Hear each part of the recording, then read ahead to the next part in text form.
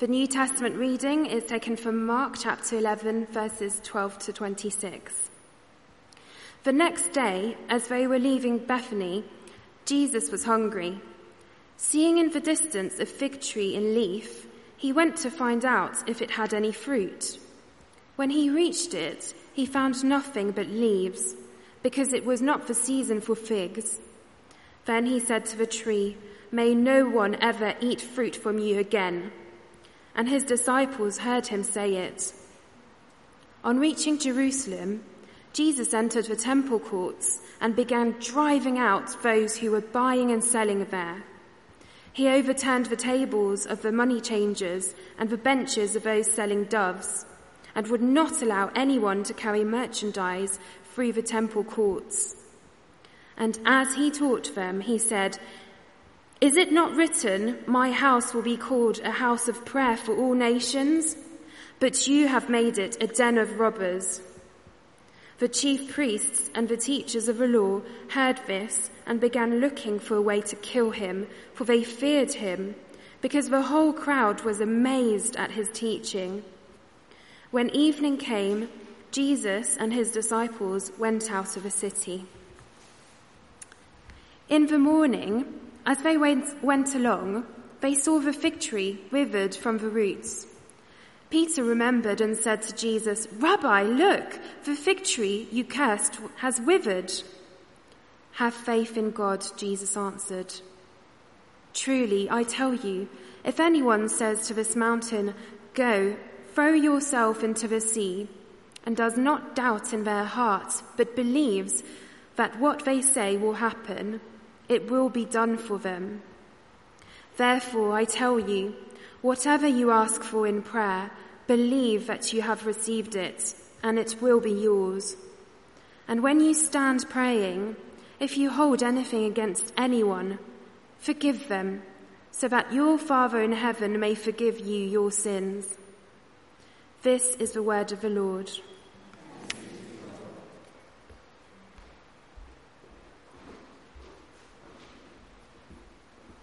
Good afternoon. Magic. So, we're going to be talking about a weird story this week. Jesus curses a fig tree, and it doesn't have any fruit on it. And what is this all about? Some people find it really difficult. Maybe that's because this is the only miracle in the Gospels which is destructive in nature. But we're going to have a look at it closely, because funnily enough, it's actually the key for this whole passage. And when Mark was writing down all that he knew about Jesus, one of the clever things that he did was to highlight important things that happened with a sort of sandwich technique. So look with me at the passage, and you'll notice how Jesus curses the fig tree in verses 12 to 14. That's the first slice of bread. And then Jesus causes a scene in the temple in verses 15 through 18. That's the meat.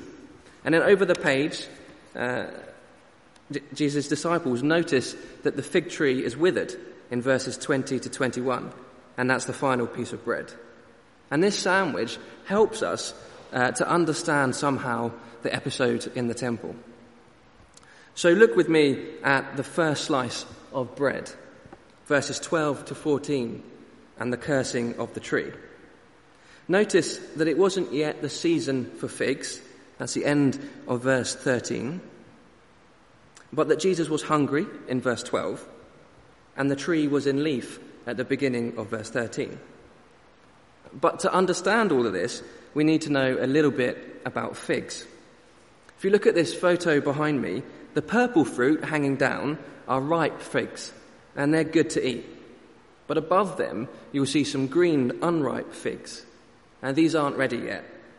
The unripe ones, the green ones, they don't taste good at all. But if you're really hungry, you can actually eat them. And also, if a fig tree is in leaf, that usually means that it has fruit on it, even if that fruit isn't ripe. So Jesus, he saw a fig tree in leaf, and he looked at it to see if there were some figs, some green figs, because he was hungry. But there was no fruit, and so he cursed it. And this is the image that I want you to have in your minds. A tree with the appearance of fruit, but there's no fruit to be found. It looks good, it looks like it should have fruit, but there is none when Jesus visits. This is the image we need to have in our minds to understand the temple story. And so, in our Old Testament reading from Isaiah, we heard a beautiful description of what the temple should be. We heard that the Sabbath was special, that justice was practiced, evil was avoided, and those that society looked down upon, the foreigners and the eunuchs, they were included in worship and even given a place if they gave themselves over to trust God. But unfortunately, the temple had changed a bit by Jesus' day. It appeared as though there should be fruit, but when Jesus visits there was none. If you have a look at this model of the Jerusalem temple, that big outer courtyard, that was open for the Gentiles to come and pray. But they weren't allowed into that main sanctuary in the middle. Unfortunately, though, in this outer courtyard, the temple authorities were selling animals for the sacrifices and changing money for the special temple coins. That whole place was loud and busy and noisy and completely impossible to use as a place for prayer. Not only that, but the animals were sold at a crazy high price and extortionate fees were charged for the money. So, because everyone was being taken advantage of, Jesus threw the tables over in verses 15. And he did this to illustrate a point. The temple was judged because it had the appearance of godliness, but no fruit. It was a big and beautiful building, and it should have been a centre of prayer and love. But just like the tree, Jesus had visited it and judged the emptiness that he found. And now, I don't know about you, but that leads me to think about us. This idea of having the appearance of healthy godliness, or of being a place where fruit should be found, but which lacks genuine substance. I think that this affects a lot of churches, and it can affect a lot of people who perhaps have been Christian for a long time. Perhaps you've been affected at times by this yourself, and maybe that we both know people who look like they're bearing fruit, but actually aren't. And there's a number of problems that we could talk about. The first, of course, we could talk about blatant hypocrisy, one of the main reasons people give for leaving church.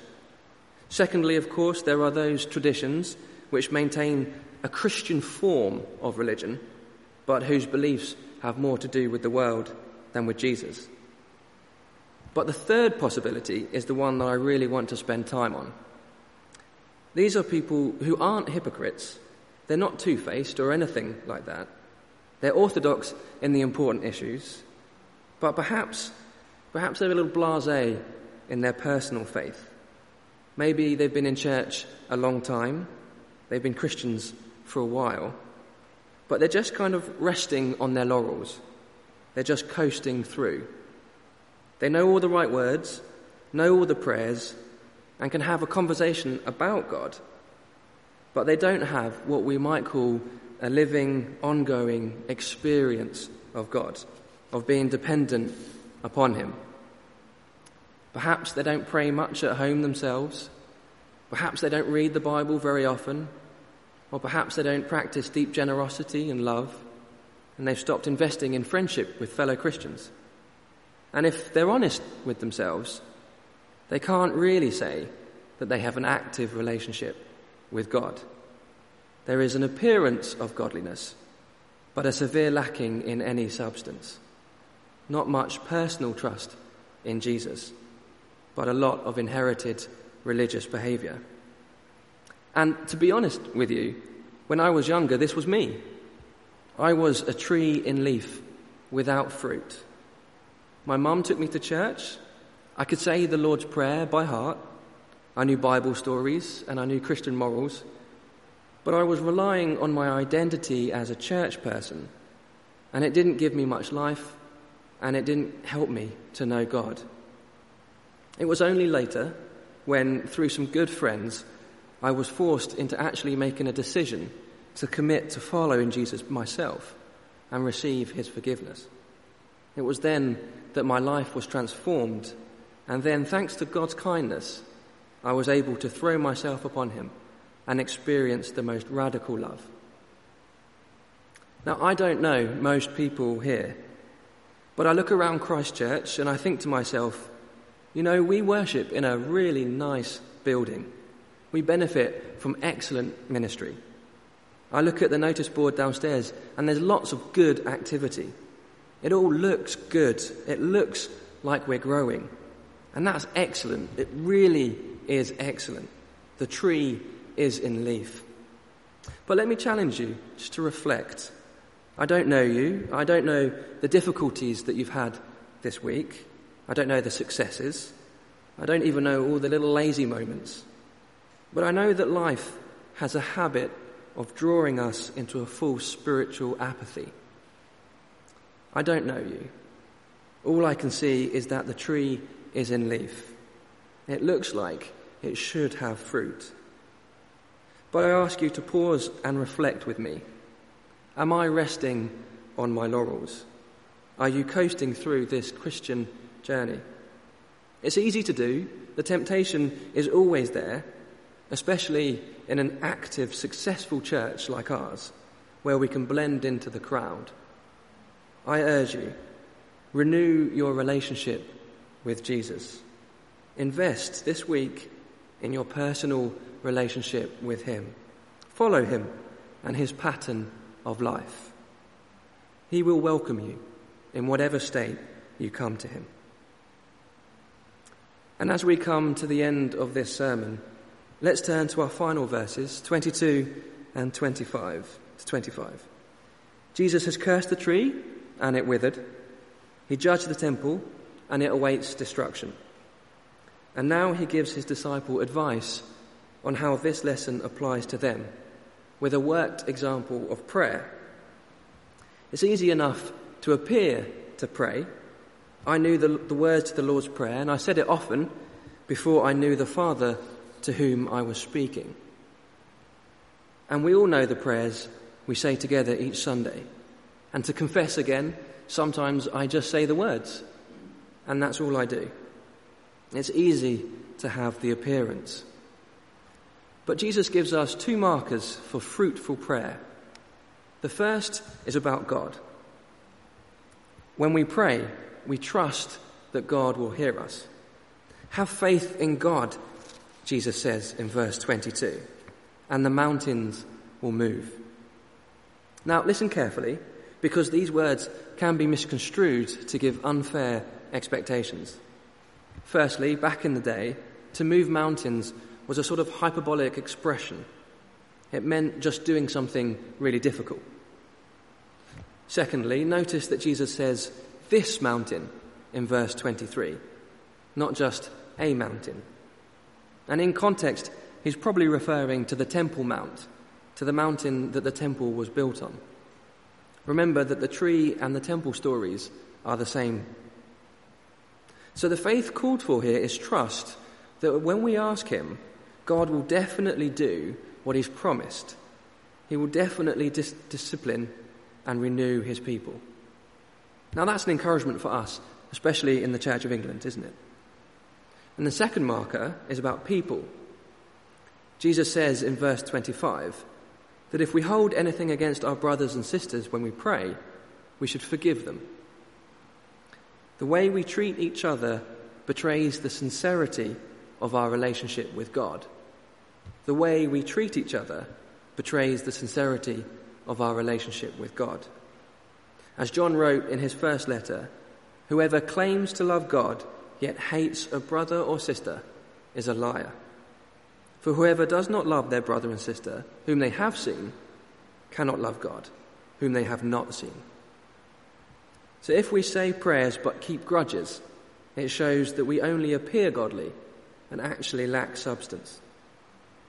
And Jesus adds that when we forgive one another, we put ourselves in the position to receive God's forgiveness. God is, of course, always willing to forgive.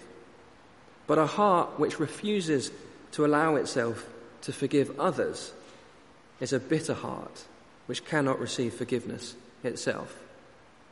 Friends, bitterness cuts us off from receiving love. And so our image is of a tree in leaf, a tree with the appearance of fruit. But when Jesus visits, no fruit is found. It looks good, it should have fruit, but there's none. And Jesus shows us how this works in prayer. We can say the words easily enough, we can have the appearance, but a fruitful prayer is one which trusts God to do what he promises and is generous in forgiving others. So let me encourage you. You look good. You look like you should have fruit. But only you know the reality. So check yourself. And if you are just coasting through this journey, throw yourself upon the kindness of God. And I promise, he is truly able to help us. Amen.